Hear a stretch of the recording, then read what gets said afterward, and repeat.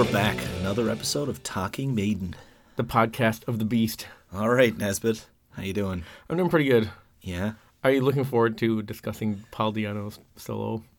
Discussing it, more like mailing in an episode. So you sent me through a playlist to listen to this episode. And I'll be honest with you, I listened to it a fair bit, not a ton. Yeah. Like I probably looped through the whole list maybe 3 or 4 times. Consciously, maybe once or twice. Yeah. Because I kept zoning out. And I can barely tell these. It's so simple, direct, and formulaic. All of them seem the same. Yeah. And I can barely tell the difference in the errors. But we're going to break them down. I got notes. Okay, so I'll explain what's going on. So we did a Bruce solo album. Yes. We did Blaze solo album. Yes. So I was like, let's do a Paul Di'Anno solo album. We haven't done an Adrian one, but we did do an Adrian episode. Right. And we are going to do the ASAP album eventually. Yes. So at first I was going to do this album. I was like, let's do... Here, let me dig it out. So this is the vinyl. This is For all Di'Anno. of our listeners, he's holding an album. This is the first album by Di'Anno. Yeah. It's Paul Di'Anno's first album he put out solo after Yes. Maiden. And I was like, let's do an episode on that. But then I was like, I don't know. When we get into it, people will understand why I kind of was like, let's do this and a couple more albums. So we're going to touch on that album. Then we're going to do Gog Magog. We're going to do Paul Di'Anno's Battle Zone, the first 2 Battle Zone albums. So Paul Di'Anno has, like, he left Maiden. Yeah. And he had, like, so many bands. He did, like, Di'Anno and Battle Zone. He had a band called Killers. He was in Praying Mantis for a while. He had the original Iron Men with Dennis Stratton. Yes. They had, like, 3 albums, which is basically Dennis Stratton's wrote all the songs. So it's Dennis Stratton's kind of project with Paul singing. Yeah. He has another version of Battle Zone later on that's a lot heavier. There's like multiple battle zones, right? Yeah, there's multiple Battle Zones. There's multiple Di'Annos. Don't forget multiple Paul Di'Anno and Killers too, I think. Yeah, multiple. Don't forget the super band Gog Magog. Gog Magog, which we're going to get into today. Yes, which I actually read a bit of background on. Architects of Chaos and Angels of Chaos, I think, was the last one. He has like 20-something studio albums since he left Maiden. Yeah. Plus live stuff. And I was like, I don't think we want to be doing 30 episodes on Paul Di'Anno solo stuff. No. So I figured I'd just do these first ones, because these ones are kind of interesting. And then if we do go back and do more Paul Di'Anno solo stuff, I think we're just going to take big chunks and just touch on stuff and kind of just go through it. Yes. Because it's kind of Maiden related, but I don't want to go down like a rabbit hole of doing we haven't done all the studio albums yet by Maiden. Yeah. So I don't want to be getting too deep into like these side projects. I don't want to dive ahead because I got a good take at the end. But but this is I can't wait to hear what you have to say on this. Okay. But this is having just this dive already has had the opposite effect of Blaze. Like I've always super respected Paul. Now, like as I dig more and more into this, it's just remember how when we were doing the kind of the various episodes where we flash back, we played a little Gog Magog clip at some stage. There's another one on We've here. Touched on Gog Magog a few times. Yeah. The Yannick episode, we did it. Yeah, and was it the Di'Anno you played like one of the clips early on? I'm not sure when we did that.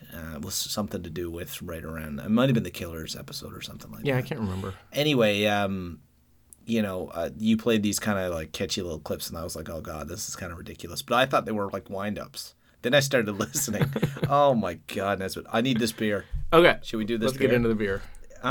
Super Solar IPA by Red Racer. Right. So I've had the Red Racer, their IPA, and their ISA, their Session Ale. Yes. I've never seen this one before. Super Solar. Super Solar. To the moon, Alice. So it has regular, on their beer labels, they usually have that like cartoon girl riding a bicycle or whatever. It's the green label. Yeah, and now they have her in like some kind of space plane or something. So I like their kind of like 50s futuristic. Is that 50s or I don't know. It's like I know futuristic Jetsons. Look how label. futuristic. So I don't know the difference between the IPA and the what's it called? Super Solar IPA. Yeah. It's got that Jetsons look too, where someone's like, "Wow, it's futuristic. Wow, look, a single person jet plane." And it says on the top, "Out of this world." So out of this world. See if it is. I know. Do not spend your time worrying about those wasted beers. All right, man. Yeah, individual rocket ship. Nothing says futuristic like a lady astronaut. That's the age we live in. Yeah, looks good, smells good. It does smell good. I can already smell it. Love it. Excellent. This will make the Diano more tolerable. Oh, that's really bitter. Oh, I really like that. Oh, wow. I'm kind of off of the New England IPAs, all those like citrusy, pineapple-y smelling IPAs, and this one's just a pure bitter IPA. I really like it. It's almost closer to a British IPA or something. I don't know. I don't really know what I'm talking about. I know. With Jets in Space, Amelia Earhart on the cover. That's delicious. That's excellent. Maybe we should like get 2 cans of this and like shotgun it to make this Diano go down easier. Yeah. Oh my God. Okay. I don't find. Okay. I obviously didn't like it as much as me. It kind of grew on me, like how mold grows on stuff. So I got some quotes here. So I'll start off. Paul Diano says, by the time of Killers, the band was getting a bit more technical, losing some of that edge for me. I didn't think the songs had the same sort of attack, and then I started losing interest. So it's weird that he says this because this first Diano album has like no attack. It's like a 80s pop rock thing. And Steve Harris says, I thought Paul had a really good voice. There's no way we could have carried on with Paul. He didn't want to do touring and that anyway. We had to make a change. So basically, I was going to get into the whole history of like how Paul Diano got kicked out of Maiden. Yeah. We kind of did that already in the Killers album. Yeah, we did cover it. Like if my take on it was, because it wasn't long after the Japan Live album and Maiden Japan, and we covered it in Maiden Japan and in the Killers album. Yeah, but they more or less, the takeaway was obviously he was having issues with, he was drinking before he was performing, although he was still doing really well, but it just wasn't suiting for Steve. Right. And of course he was into amphetamines as well. Yeah. And we kind of get into it how it was like, was he kind of like he couldn't take being in Maiden because he was, drinking and doing drugs all the time? Or was he drinking and doing drugs all the time because he couldn't handle being in Maiden? I think it was kind of a bit of both. A little bit of both. It was so big and all that. And, they had lined up Bruce beforehand, right? And Bruce was going to audition, but he had made that line. I think you brought it on the podcast. Yeah, we did the timeline, and there's a lot of Bruce overlap said you wouldn't there. have asked me if I didn't have the gig kind of thing. Yeah. He gets kicked out of Maiden, basically. Or, like, kind of, he basically wants to leave. I'm not sure if it's one of those, like, you can't fire me because I quit type of things. It's like he's quit/fired from Maiden. They sat him down. He's like, well, I kind of want to leave anyway. Gets paid a lump sum of $50,000. From his book, he says $50,000. I read an interview where he said £50,000. But he gets absolutely no royalties from Iron Maiden. That's heartbreaking. Yeah. That's the really sad part. That's actually mean because you can imagine the Power Slave tour, how many Killers albums were selling then. Every live album that one of his songs would be on. Yeah, every time they do Remember Tomorrow, that's like his lyrics, right? Yeah, that's true. But he sold it all. That is horrible. So my initial plan was I have his book, The Beast. Yeah. Which I have right here. So this is it. It's hardcover. It's Paul Diano's autobiography. So I was like, we're listening to the albums. I'll go through this biography and kind of make notes about his career and follow the timeline of his career through these albums. But this book is basically page after page of him talking about partying and banging chicks.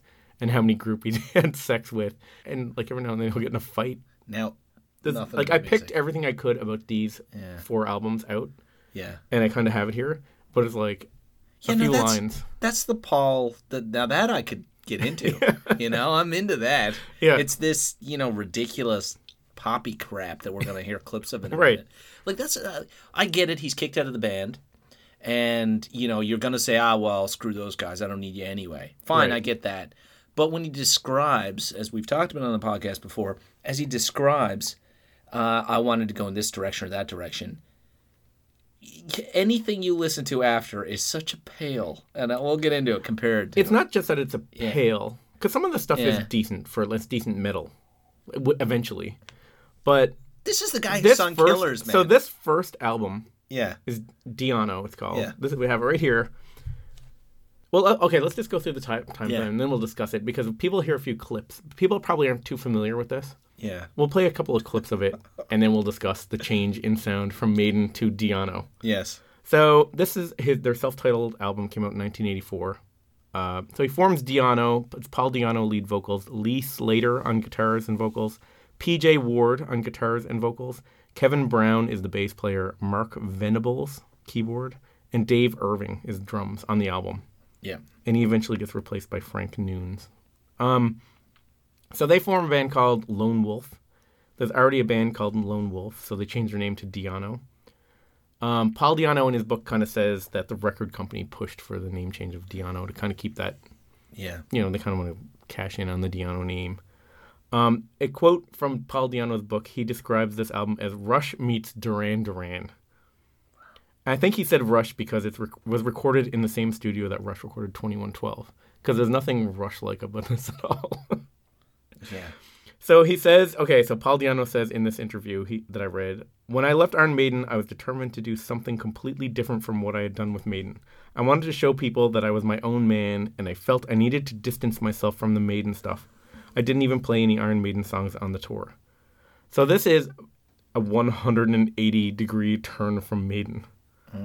So I'm just going to play a track. So just imagine you're like a Iron Maiden fan.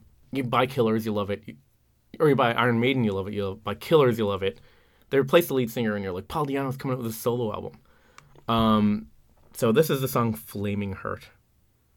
So he leaves Maiden right from Killers, and the next thing he releases is this.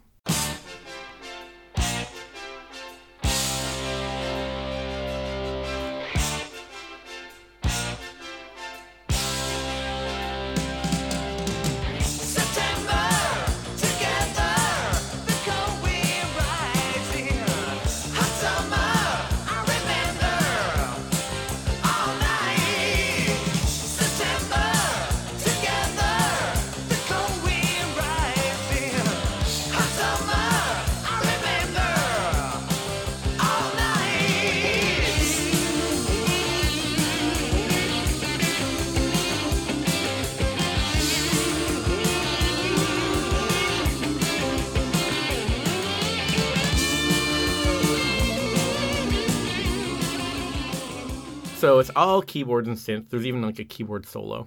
The lyrics are very like generic, love lyrics. It's like super far cry from Maiden. And just super glossy sounding. This sounds like it could be a training montage soundtrack from like an 80s movie. Like it could. Yeah, not a good training montage. But you know what's hilarious is like when this came out, I think the Power Slave tour just started around there. Yeah. Like I know. So Power Slave is happening. September or whatever he's singing there. It's just ridiculous. Yeah, and if I've listened to Killers and then bought this when it came out, I don't know I don't know what I'd think or I wouldn't be able to wrap my head around this. All right, spoiler alert. I'm throwing this in here. If you're a Di'Anno fan, look, we're also Maiden Di'Anno fans. Oh, yeah. We love those two albums, right? Iron Maiden. I mean, this is a guy who sung Iron Maiden. I mean, there are people who legitimately say that is the best sound. This is the guy that sang Remember Tomorrow. Right? Yes. This, and we're just starting. It gets worse. Oh my! This is going to be a double or triple beer episode. We'll have to set a new precedent, having a beer halfway through. I love it. He's looking at me, new precedent, like I've never had a second beer. That's true. In the middle of the podcast. In case people don't realize, Josh often sneaks a second or third beer. Sometimes I drink it. People are going to go back and count the number of sips, the average human sip size, and realize that I've had way more than half a beer. You know what, though? I want to preface this. So the other thing, the reason we're ramming these together is, look, this is tangent. The only link of this into our podcast is that he was a singer for Maiden, whereas Blaze and the stuff that we've seen with Bruce solo is very genre related as well. Yeah, this is not. Although this album isn't, but it eventually does get more Maiden. Comes back a bit. He kind of does this super poppy, like, I don't know how you describe this. It sounds like Styx. Do you own the Gog Magog EP? I don't. That's the only one I don't. Oh my god! Oh god! It's so rare. Anyway, keep going. It is. It's very expensive for some reason. I always get these alerts when one gets posted for sale. Yeah. Because there's a gap. I have the Di'Anno, and then I'm into the Battle Zone and the next Battle Zone, and there's like the Gog Magog is in my album shelf of Maiden related stuff. There's like a gap that I want to fill. Oh my god! But I can't bring myself to spend like €80 on a horrible EP. I don't know if this is just I'm really pumped in a negative way or if this beer is really good. You love hating stuff. You said it counts. I love hating stuff. This is Oh my god! This is an. Yeah. I'm gonna play another track from the album. I actually like this song because by now you're kind of over the shock of how different the album is. This is a Heart User. Yeah, and Di'Anno's voice is a bit more like you're used to on this one.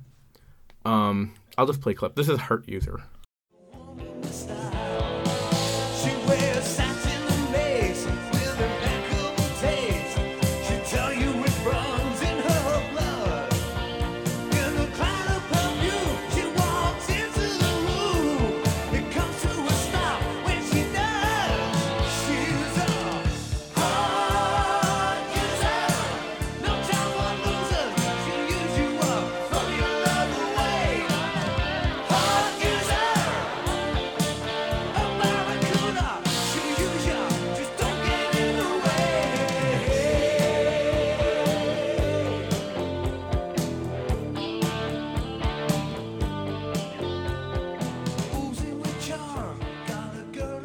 So yeah, again, it's like cheesy love songs. I just don't get what they're going for. Like, it's the thing is, okay, so I would summarize this whole Di'Anno album as, for what it is, it's well done.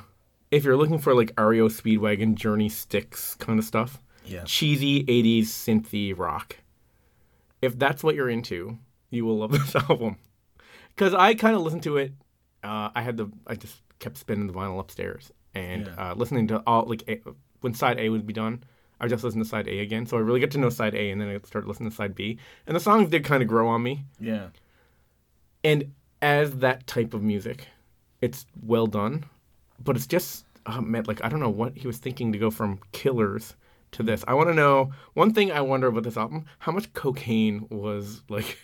How much of it was involved in this happening? I just picture they're up there, like, in between keyboards, doing whatever they're doing, and just, like, dancing with, like, marshmallow people that they see. Because also there's just nothing metal at all about the way it's played. It's just, like, this poppy kind of weird. It almost, like, I almost picture...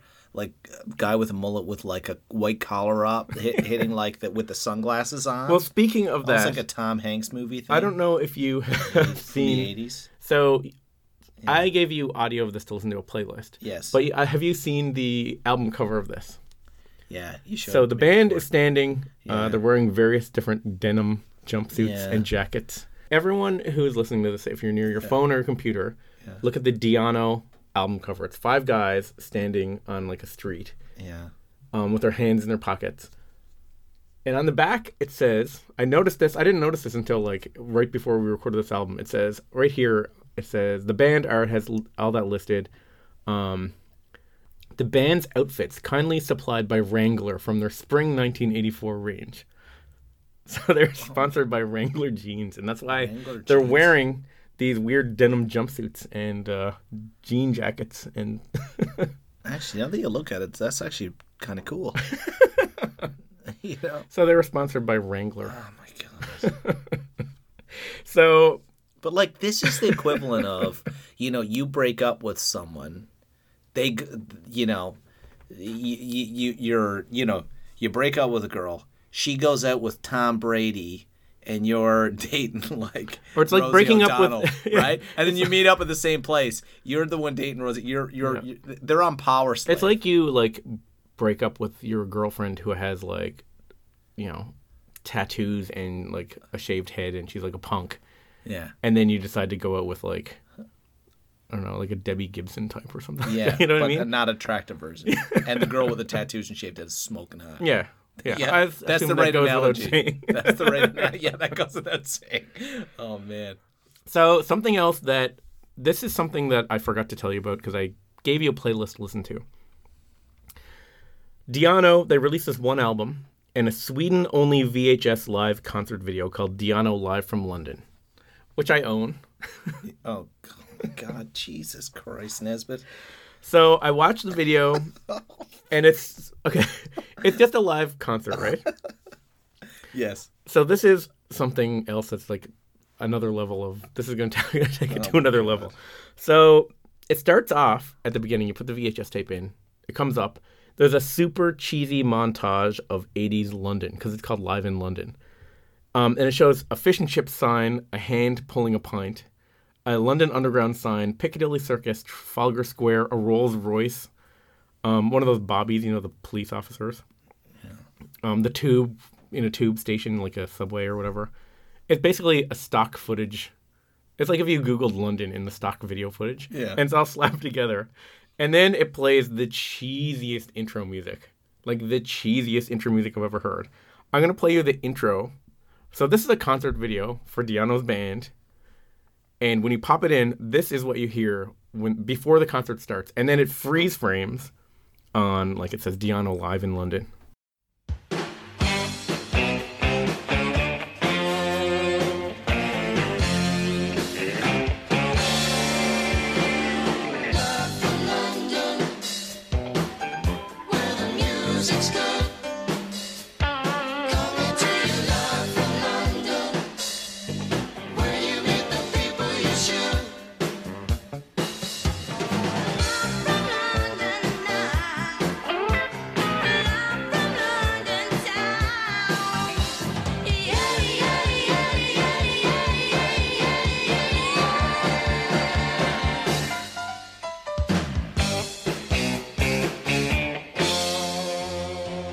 So that's the intro for Paul Di'Anno's concert video. That should be their Doctor. So it's the lyrics are live from London where the music's good, live from London where you meet the people you should. Oh my God! I fast forwarded to the end of the tape. Yeah. I looked at the credits, and the music says, title music by Tony Arnold. I don't know who Tony Arnold is. No. I don't care enough. I don't think Tony I was going to go down the rabbit hole and be like Tony Arnold, and I was like, no. I don't think Tony Arnold knows who Tony Arnold is. He could be like a famous composer of concert video intro music. Oh my God. But it's such a weird, I don't know. And the whole video is weird. It's like, okay, I'm not... I hate to be like one of those people that's like trashing something, but it's just so ridiculous and cheesy. So you have Paul on stage, and he's got the full like fingerless leather gloves, the leather and studs, except he has a leather jacket on, but only has one sleeve for some reason. What? And then the guitar player has a white mesh shirt on with like an American flag vest over it. One guitar player has his like Wrangler sponsored denim jumpsuit outfit on. No. And the bass player has like a bright yellow 80s tank top. But they're called Di'Anno, so they must expect some transition. I don't know. It's weird. Like, Paul still looks like he's in Maiden, except he lost one of the arms on his leather jacket. Wow. But the rest of them look very, like... It looks like a Styx video. Do you think there was a part of him that, like, woke up in, like, 1984 and was like, whoa, wait now, what the F happened? I'm not in Maiden anymore? Like, how did this happen? I think probably the album was out and the concert video was done. And then he sobered up and he was like, oh my God, I have to do another band. Yeah. Because the band broke up after that. That was probably like what we were missing when we were listening to it. Like a couple of rails would make this good. Yeah, make it good. Yeah. But I don't like to be one of those people that just like trashes it, but like it's just such a 180 from Maiden. He took a huge left turn and I can't wrap my head around the video. The music is, well, it is what it is. It's like 80s. He wanted to do that, and that's fine. And it is well done for that, right? The band is tight. Yeah. Paul sounds great in the video and on the album. It's just if you're going from Killers and Maiden kind of, and it's got that like punk feel, and then you're into like, or Journey or something. I don't know where it's going. Yeah. So anyway, that's Di'Anno. That's the first album done. Oh, God. That's the first one done? Live from London. And now we're on to his next band was Gog Magog. Was it Gog? Or didn't he have his first Battle Zone first? Or no, Gog Magog was next in 1985. Yeah. So this was like a super band. Right. They were a super group. So they were put together by this producer, Jonathan King. And he produced the first Genesis album. I have a fact here. It said, in a 1-year period, in 1971 to 72, he produced 10 top 30 singles in the UK. So he was like a super successful big shot at the time. And also a huge dirtbag who went to jail for 7 years for sexually assaulting 5 teenage boys. Oh, my God. And after he got out of prison, here's a quote from him, from this guy, Jonathan King, the guy that produced this album. After he got out of prison from that, he said, the only apology I have is to say I was good at seduction. No. No. Oh, my God. Why am I laughing? I'm going to put a timeout on this. Let's get a beer. Gog Magog. Let's get a second beer to get it. Okay. Let's do it. We'll double play the theme song. I'm going to pause the recording, run to the beer fridge, and get another beer because to get through this Gog Magog. Get two. So this is the first time on the podcast. All right, I'm back from the beer fridge. Okay. And we're back. You're listening to Drinking Maiden. The podcast of the yeast. Of the yeast. All right, now we got the Red Racer IPA, the original green one. So we had the Super Solar IPA. Yeah. This is the regular IPA. So we can do a taste she's test on a now. bicycle. Look at those stockings. I know, she's looking... The Red Racer girl looking cute. How come cartoons can be sexy? Jessica Rabbit. Damn you. Like the cover of the Bring Your Daughter to the Slaughter. Oh, yeah. Oh, we forgot to play the clip. Are we going to play the clip a second time? Oh, yes. Let's do it. Tee up the clip. Do not spend your time worrying about those wasted beers. Okay. Yeah. Ooh. Beer. Yeah. So this is the first time we've done a second beer. We should have done a line Officially. in between for Paul. Yeah, for Paul. For Paul. Or some of those, what were those pills, those blue pills you used to Yeah, do? I don't know. Smileys, wasn't it? It was some Something like that. happies. Oh, it is very different tasting. It is very, also great, though. It's great. I think I like Red the Super Racer. Solar IPA better than the regular IPA. All right, let's get back into Gog Magog. Okay, Gog Magog. So, super band. Actually, Put together by this, like, creep. Yeah, there's a good pedigree in the band, isn't there? Yeah, so Paul Di'Anno, lead singer, Yeah. post Iron Maiden. Was Dennis Stratton in it? No. No, Pete Willis, Pete Willis, yeah. post Def Leppard. So he played on the first 3 albums. And Oh, he it was got Clive Burr. kicked out. Clive Burr, Yes. right, post Maiden. Yeah. And And Yannick. Yannick, Yeah. pre-Maiden. And Neil Murray. So he was the bass player in Whitesnake. But Neil Murray so it was a guy from Whitesnake, Yannick, pre-Maiden, Clive Burr, Paul Di'Anno, and Pete Willis, post Def Leppard. So it's David Coverdale was actually supposed to be in the band, but it didn't work out. So they got Paul Di'Anno. So it's a weird project. First of all, the band wasn't allowed to write any songs. So I have a quote from Paul Di'Anno here from an interview. We'll get the explicit tag for this episode now because every time I quote Paul Di'Anno, there's going to be a bunch of curse words in there. So I already swore. So he says, "Oh yeah, that was nothing. We only did it for the money. We did it for a bit of fun. It was shit, but they wouldn't let us write any songs." So I'm only going to play one song from this album, the Gog Magog album. It's called I Will Be There. It was written by Russ Ballard. So he wrote Back in the New York Groove. You know that song? Yes. Yeah, the Ace Frehley Yeah. did that on his solo album. Ace Frehley. Oh, yeah. Yeah. Want you to know, I will be there. I will be there. When the world is in chaos and you're scared of the night, I will stay with you on the dark from the light. When you're standing in a world wishing you could escape it and you pray to your God, telling that you just can't take it no more, no more, no more. And the rivers are rising and the tide takes you down and you feel you're losing hope and there's nobody around. Hey, don't you worry, I won't let you drown. I will be there.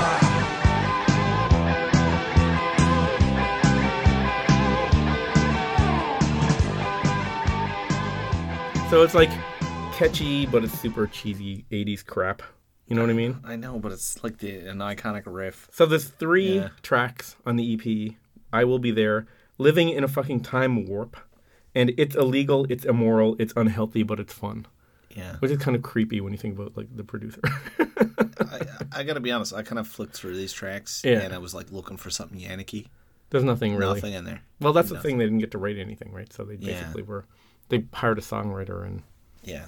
It's horrible. Yeah. So that was their super band, and they did like a 3-song. it never EP. went anywhere. It just like And fizzled. you don't even have a copy of it. Nope. And you call yourself a Maiden fan. This is horrible. It's funny though with Gog Magog. If you read interviews or listen to interviews, and people talk about like their careers, like they all tend to not mention Gog Magog.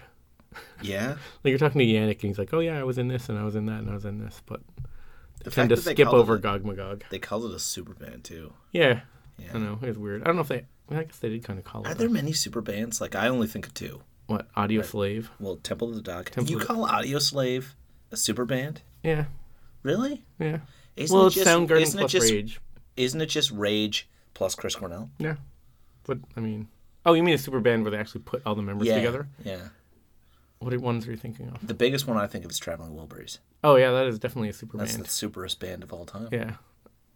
Slightly better than Gog Magog. That's true.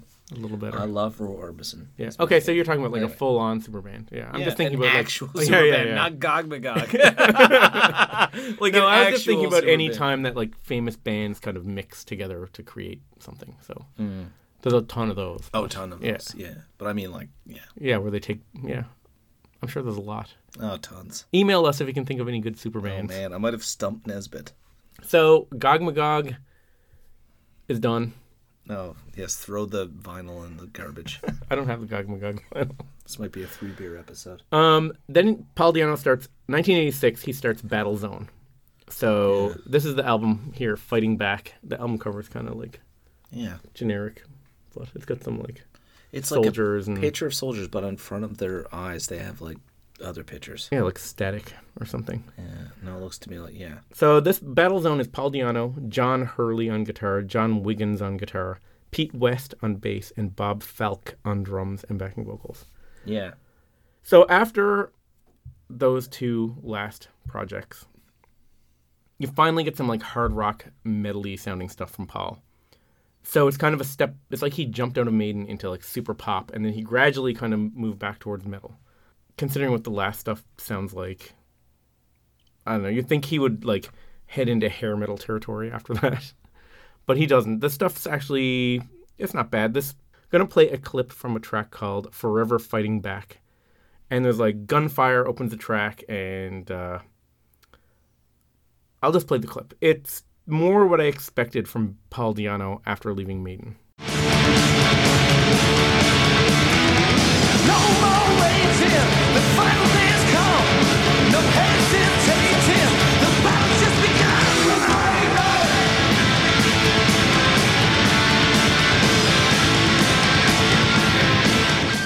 So that's a little more like what I was expecting from Paul Di'Anno. That vocal melody in the chorus totally reminds me of Neon Nights, which is a Dio-era Sabbath song, which is good. But that's not bad. The next song is called Welcome to the Battle Zone. And I always think it's cool when like bands like say the name of their band in a song. You know what I mean? Yeah. Black Sabbath did it. Angel Witch does it. Night Demon has a song called Night Demon on the first EP.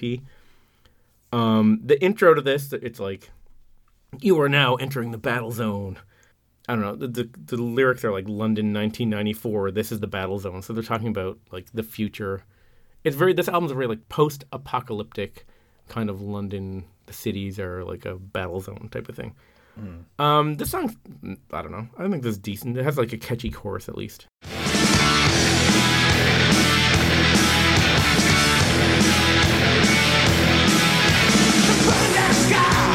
Glowing bright, thundershake thorn, a trail through the night. Ragged children stumble, looking for the home. London 1994, it's in the battle.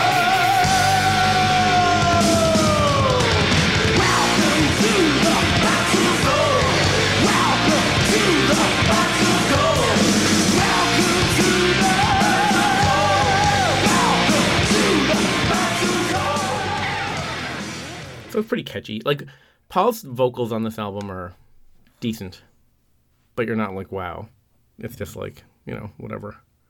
Next song. Right. I'm just giving you the eyes. So we're not going track by track. I just No. picked a few, a sample of songs from each album. It's a step in the right direction. Yeah, This- he this- is. Yeah. this He's arc back is- to actually hard rock Yeah, again. he's getting there. I would even call this metal.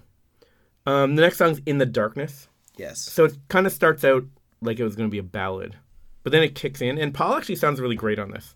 So it's there's really good guitar playing on this one too. Yeah. This is the track in the whole list that I enjoyed the most. Okay. I gotta say. Yeah, it has a good guitar solo. It's pretty cool. Yeah. I see your face. Once it was so pretty. I traveled miles to be with you. Yeah. In the darkness, I dream about you. I see your face. It burns my soul. Separation.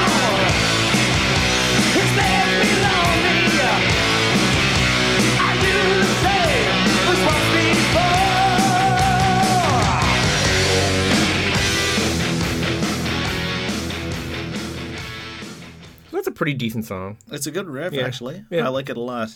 Solo, decent, not bad. Oh yeah, I'll play the solo now. relatively.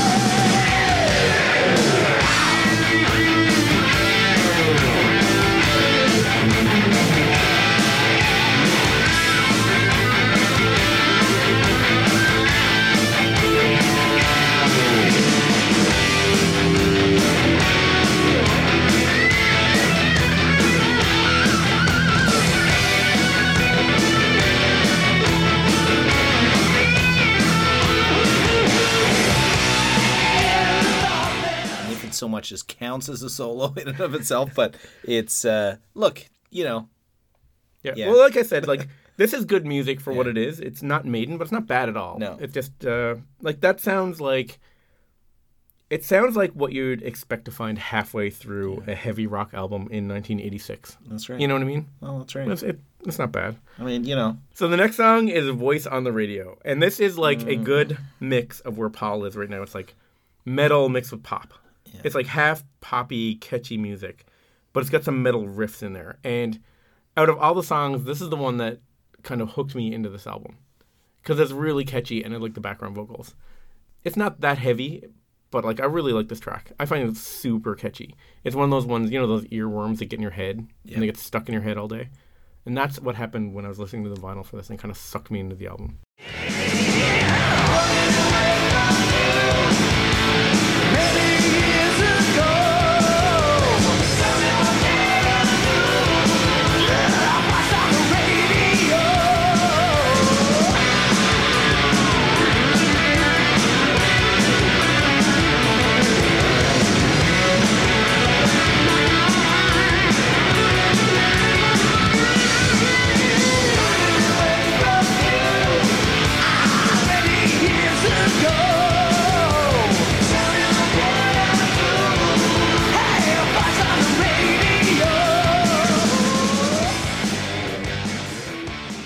So you have those like super catchy riffs and harmonies, but the songs are like back to the metal hard rock feel. Yeah, and you know what? I think this is where blending it all together across the eras is a disservice because there's some strong parts of this album. So this album I give a pass. This one, Yeah. Fighting Back, Paul Di'Anno's Battle Zone, Fighting Back. Yeah. I think it's a pretty good album. It's not great, but like if he had skipped the Gog Magog and the Di'Anno and gone straight to this, Yeah. I think this is more like what people would be expecting. Yeah, I don't know the album, just what we previewed, but I don't know. It looks interesting to me. Yeah, it's a pretty solid album. Yeah. Decent sound, and Yeah. and it's the first time he's actually singing in front of a band. Like, you know what I mean? Yeah, Like, yeah. There's a lot going on there. Yeah, the solos are good. Yeah, I know what you Yeah. mean. Yeah. Like, and so this album here, this is Paul Di'Anno's Battle Zone, Children of Madness. That is a deadly cover. The album cover, yeah, it's like a total like hair metal cover. All the guys. Well, Paul Di'Anno looks like Paul Di'Anno. Yeah, the guy in the middle looks like he's on the Labyrinth. Right? He looks he's like got the- David Bowie from Labyrinth. Yeah. He looks, yeah, it's very like hair metal, the haircuts and stuff. There's a swastika. And yeah, but it's yeah. It's a bunch meant of- ironically, I think so. no, it's like, it's a band picture surrounded by barbed wire. And then there's all these pictures of like, from the news of like, stuff from different wars, like all different wars, it's and like a Nazi pinned up or something. yeah, and then there's like a picture of London burning, and there's like Uncle Sam with bombers behind him, some kind of terrorist. It's just general war pictures. Yeah. Yeah. So, but yeah, and on the back it has pictures of them too. It doesn't say who did their outfits though. Watch the Wranglers. I love it. sponsorship. He's a bit older than the rest of them. Yeah, maybe. Yeah. Or Paul Di'Anno's rocking his leather fingerless gloves, which is cool. The lifestyle. But this is agency. very hair metally looking. But it's not hair metally sounding. So this is Children of Madness from 1987. So Paul Di'Anno lead vocals, Graham Bath on guitar, John Wiggins on guitar from the last band, Pete West on bass from the last album, and Steve Hopgood on drums. So a funny thing happens on this album, from the last album to this album. He kind of drifts into like Rob Halford territory, and it sounds pretty great. Like, even if you don't like the songs, you have to admit that like this is some of Paul Di'Anno's best singing that he's ever done, I think. Yeah, I don't have to admit anything. That's So I'll start off with a track. I'll just give you an example. yeah. First song is the title track, Children of Madness. Super solid track. Like, listen to the pre-chorus and the chorus and, like, the vibrato on his voice. It sounds totally Judas Priest-like. Like, when he sings a line and then goes way up an octave on the last note, it's like a totally from, like, the Rob Halford playbook or, like, King Diamond kind of stuff. Like, his vocals on this are really great. We are the children of madness. Our destiny lies with you. We give you suffering and sadness. Into the fire. Oh, can't you tell? So stand forever. So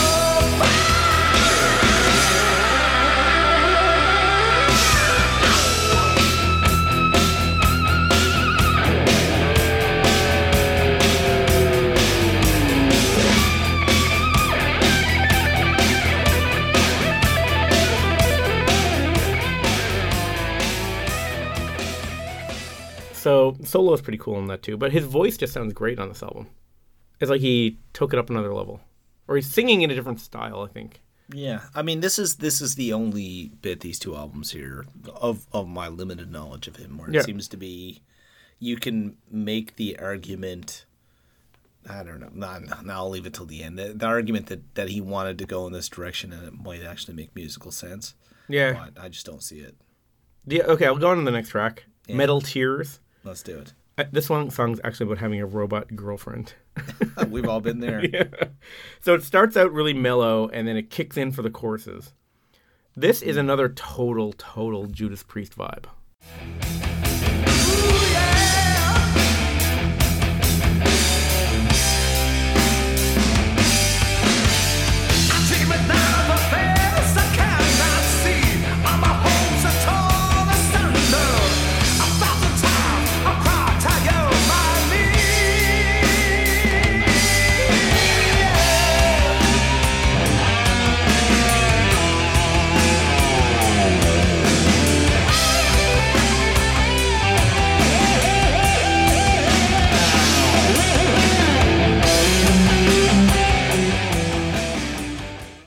That's solid. Yeah. So this album's like, it's not bad. It's not bad for his singing is like a total different style. He I'll play one more song and then we'll talk about this, like how his vocals are. Yeah. The Promise, he starts off with this like amazing scream. He still has that Paul Di'Anno gruff sound, but like he can really, really like wail on this one.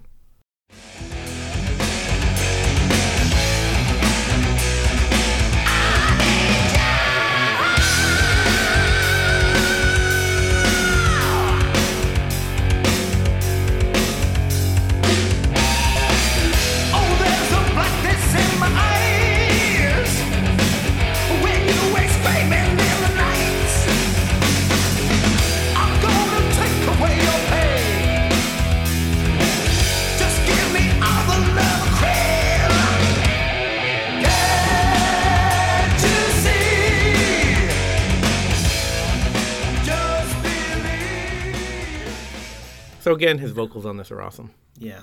Yeah. Yeah, he's kind of hit his stride there. So, like, out of these albums, I would say, unless you love, like, 80s synthy rock, skip the Di'Anno, skip the Gog Magog, unless you're, like, a collector. You know what? It sucks, though, to say skip the Gog Magog because we're a Maiden podcast. Yeah. And it's got Burr and Yannick. Yeah, I mean, listen to it on the streaming services, but don't go spending €80 to get a copy of the EP, like I probably will one day. €80. No, I would never. But these two Battle Zone albums, and there's more Battle Zone albums to come, but there's a big gap with other bands before he gets to them. But these two that came right in a row, mid-late 80s, they're pretty solid albums. They're worth listening to, I think. Yeah. Yeah, and they fit more it's into... a raving endorsement from a guy who just constantly says, they're worth listening to. When you listen to these, your time is not wasted. Quote of the year on the back of the album. Nesbitt from Talking Maiden Podcast, Josh's podcast. Can we get a third beer into this one? That's my quote. Yeah, Josh, I need another IPA to get through I this. need a third IPA to get through this. So basically, that is Paul Di'Anno, 1983 to 1989. Yeah. He leaves Maiden, does this like radio-friendly rock that sounds like Foreigner or something. Takes a total left turn from Maiden. Has a misstep with Gog Magog, which is like a contrived crap he just did for paycheck. Kind of gets back on track with Battlezone, and his singing style, like this sounds better, I think. Not better. It's more melodic than his Maiden. It's like he learned to sing a little better on these two albums compared to the Maiden stuff, although I love the way he sings on Maiden way more. You know what I mean? Absolutely. So, nothing that he has done in this period compares to anything he did with Maiden. Yeah. But I'd check out the Battlezone stuff, you know?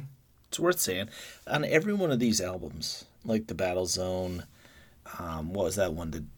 Not the Di'Anno one, but the second Battlezone. Both of on the top of them, they have Paul Di'Anno's Battlezone, which tells you what? They're trading on his name, which tells you completely. what? It's at the point at which Maiden have taken off and hit at the stage these two albums, they're as commercially big as ever. Oh, yeah. And yeah, Maiden is like peaking during like this whole period. Yeah, and my reflection on this, I mean, you know, I don't even know these albums that well, just a little bit. Like this is an example of where deep diving kills me. Okay. Because I generally don't like deep diving too much on people because I read in and you know I'm critical and I'll find like you know this person they believe that you know strawberries will cure cancer and then I just hate them. But you know it's like finding out one of your favorite like celebrities as an anti-vaxxer. And yeah. And oh then God, you just I don't like you anymore. When something clicks, well, you just lose some respect for them or whatever. Well, you know what I mean. Yeah, when you hear that thing. And it's not just, you know, it's on both ends of the spectrum for me. I mean, it's anyone who's just nuts. And it clicks. And this experience for me has been...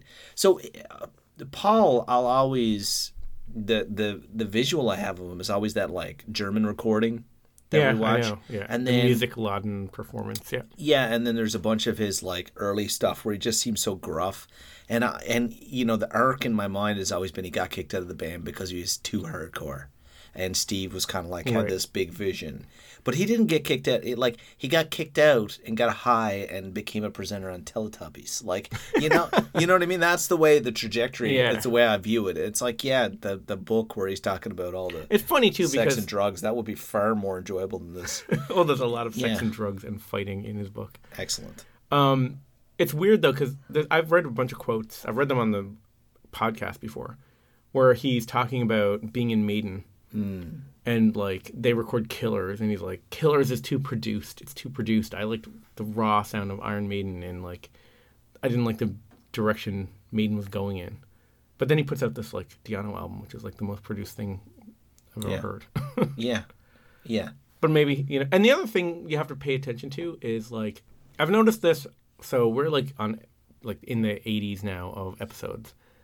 And I've done a lot of like digging for Paul Di'Anno quotes and reading, like, I've read pretty much every interview you can find online with Paul Di'Anno.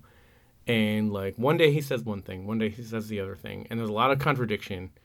And, like, the guy was kind of a mess through the 80s. And, like, you read his book and you look at the life he was living. And you're just like... So, you can't just pick a Paul Di'Anno quote and be... I don't know, and, like, you know, just take it as truth. Sometimes he'll just be in an interview and it seems like he just says whatever just to kind of... Yeah, but that's... So this whole thing about him leaving Maiden because Maiden was getting too polished. Yeah. He probably just got kicked out of the band and just, you know... Yeah, but that's what's incongruous about it. It's like, if you're gonna be hardcore drinky guy, you know, drugs and sex and all this stuff, then call them pussies and lean in and do something tougher or harder or weirder or just be like rough. Or gruff or mean, like not like, you know what? I got kicked out because I'm pilled up and I'm stabby. You know what? Summertime in New York. Like, I mean, what are you doing? Like, it makes no sense. I just don't get it, and I don't like it. And you know, as soon as I heard the playlist, I was just like, ugh. I just got like tense. Yeah. And I told you, like, in the lead up, you were like, have you listened much? I was like, I don't like it. And then you were like, no, listen. I was like, I don't like it. But I just his early stuff, I love it. Like, we never had a debate on this podcast. His early Maiden stuff? Yeah. Yeah. The only stuff that I like. Yeah. You know, the rest of this stuff, I like it because it's not embarrassing. You know, it's like, you know, anyway, the few bits at the end I pointed out there in the Battlezone stuff. Well, let me just ask you this. What do you think is the worst song on the first two Maiden albums? Oh my God, off the top of my head. I don't think I can pick a bad one. Yeah, because they're all great. Either of them. But my whole point was going to be whatever song you said, I was going to say is better than anything on these 4 albums. Yes, absolutely. You know what I mean?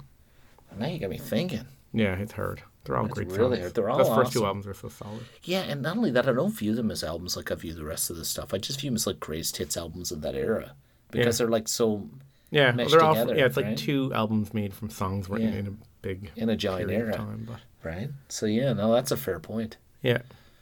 But yeah, there's nothing on these that compares to any of the Maiden stuff. yeah. But There I was can a see B-side they did really early. Remember we covered it? Burning Was it- Ambition. No, not that one. Was it Burning Ambition? Maybe that's the don't happy know. one. Oh, Here's God. I'll play a clip of Burning Ambition.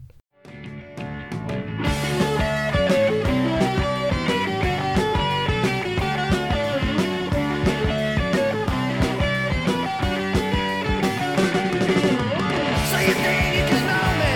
Well, you better just think again. You better watch your step now, woman, 'cause I ain't like those other men. There's something burning inside me that makes me want to be free.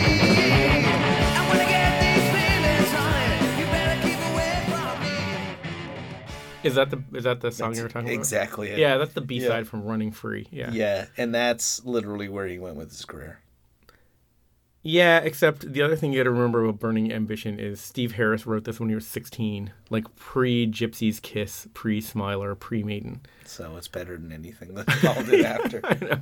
Oh my God. And they just used it as a B-side because they recorded it as part of those Wessex Studios demos with It's- Running Free. It's such a funny perspective. Like, I always viewed Paul as like so tough and crazy and just too cool. Well, that's for the rock thing. and And roll. that's why this video of the Diano thing kind of like blew my mind because I started watching it and I'm like, it's still the badass Paul from the Killers Yeah. era in like what I'm seeing, but then I'm hearing this like poppy. Yeah, but synth it's not badass like, you know, pill pop and rocker from the early 80s. But he looks like that. No, it's the badass from like he's the guy who hangs out at the arcade with this jacket who's in like 2 episodes of Saved by the Bell, and like one of the girls goes out with him and they're like, you shouldn't go out with him. He did cigarettes that one time. Like, you know what I mean? Yeah, he goes from like Mr. Switchblade Iron Maiden lead Yeah. singer to like The guy's an like, extra give from it up, Grease. punks. I don't care if I'm going out with Yeah, her. yeah. I'm out of here, and he flips his collar. I bet it yeah. flips up the collar, and then the girl comes in and sees the last thing. He goes,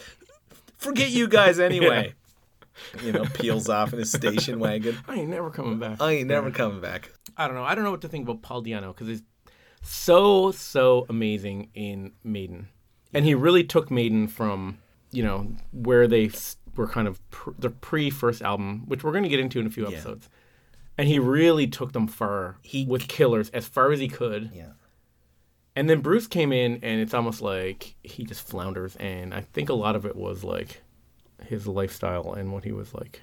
Yeah. He was part of the period where Maiden as a concept and idea galvanized. And Yeah. it's just sad for me because, like, when I hear this stuff, I'm like, man, Killers, you know?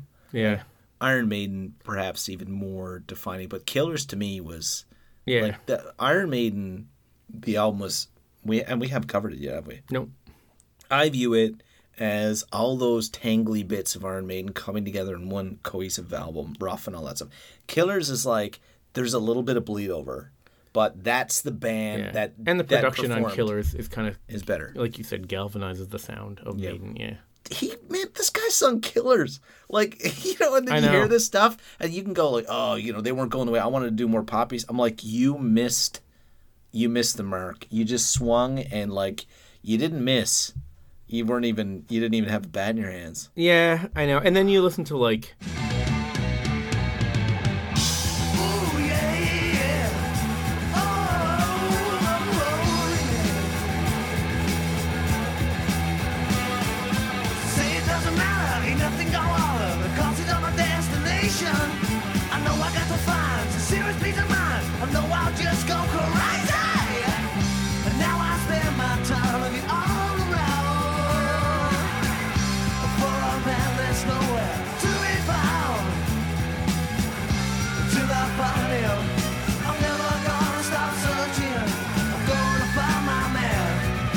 travel round. So that's so much better than anything we listened to. I don't know. It doesn't seem like the same person almost. I know, but it's just such a difference, right? Like we started off, we love Blaze. We've had Blaze on the podcast. It's great. Yeah. But, Blaze had a decent body of work, comes in the band, it's not the best time, does really well one album, another album, leaves, Silica Messiah, goes on Infinite Entanglement. He's out now producing quality stuff. Yeah. His production Well, that's the quality- difference is Yeah. you can't compare the two because Blaze was in Wolfsbane, and Wolfsbane Yeah. kicks ass. Yes. And those Wolfsbane albums, I have them upstairs. Yeah. I've got most of the Wolfsbane stuff upstairs on vinyl. Yeah. Those albums are all awesome. That's right. Then he comes into Maiden. Yeah. I think those two albums kick ass. We'll talk. We haven't done Virtual 11 yet, but X Factor's great. Virtual 11's solid, I think, but I have a lot of criticisms of it, but it's a pretty good album. Then he leaves. Silicon Messiah is like amazing. Yeah, That's like we a did that 9.5 album, 9.5, 10 out of 10. excellent. It's It's awesome. excellent. And then he continues putting out awesome stuff. Like Yeah. Paul Dion, like it's a totally different thing. Yep. I think too is that like Blaze Bayley is this like 100% hard working. You know what I mean? Like he has a good work ethic, and he just like works and works. Yeah, and there's something else we're not really talking about. Where I think Paul is kind of like he loved Yeah. the Paul's been- women and the drugs and the partying and the rock and roll lifestyle. Where Blaze, I think, was more like about the music and Yeah, but I mean, it's also like they'll have Blaze. They talk about Blaze positively. Like, would we reach out to Paul and talk to Paul? I mean, what are you going to get? Like, yeah, very talented man. yeah, A few demons. yeah, Did some amazing stuff early on. And that'll be a part of history forever. yeah. But the stuff after, not Yeah. my cup of tea. So none of this stuff compares to Maiden. We'll just leave it to that. But we'll say Paul Di'Anno kicked ass on those two first Maiden albums. The Battle Zone ones are pretty good. Di'Anno's kind of cheesy. Gog Magog, I would think, is not good at all. And that's it. And then eventually, 50 episodes from now, maybe we'll do some more Paul Di'Anno stuff. After the memory of this one fades from your head. Nope. Not happening. But we might talk about No. We're auditioning guest people for the podcast. when we finish every I other. will be on vacation. I'll get a guest host and Guest do host. Paul Yeah. Di'Anno. I'll be like, oh my God, no, but you're great. That's Yeah. it. That's Paul it. Di'Anno, we did it. Josh didn't want to do this one when I sent him the. I didn't want to do When it. he started listening to the music, he was like, "No way." I still don't want to And do I was like, it. "Come on, it'll be fun," and it if- was fun. We had Yes, lots of fun on this and one. if you're listening to this, it means that Nesbitt didn't delete it. All right, circle back on the beer. Red Racer Super Solar IPA and the regular IPA. Red Racer IPA. Fantastic. One with a label with a girl riding a bike. And The other one with as Josh says, a lady astronaut. lady astronaut in a plane. Space plane. Fantastic. Good beer. Good beer. Good times. Good times. Good Paul. TalkingMaiden.com. Get us on there. Get us on Facebook. Check out our beer reveal videos. They're getting fun. Oh yeah, Josh is putting videos of our beers on Facebook. Yeah, I'm having fun with it. Yeah. We absolutely. It makes Facebook less annoying. Anyway, until next time, up the irons and down the hops.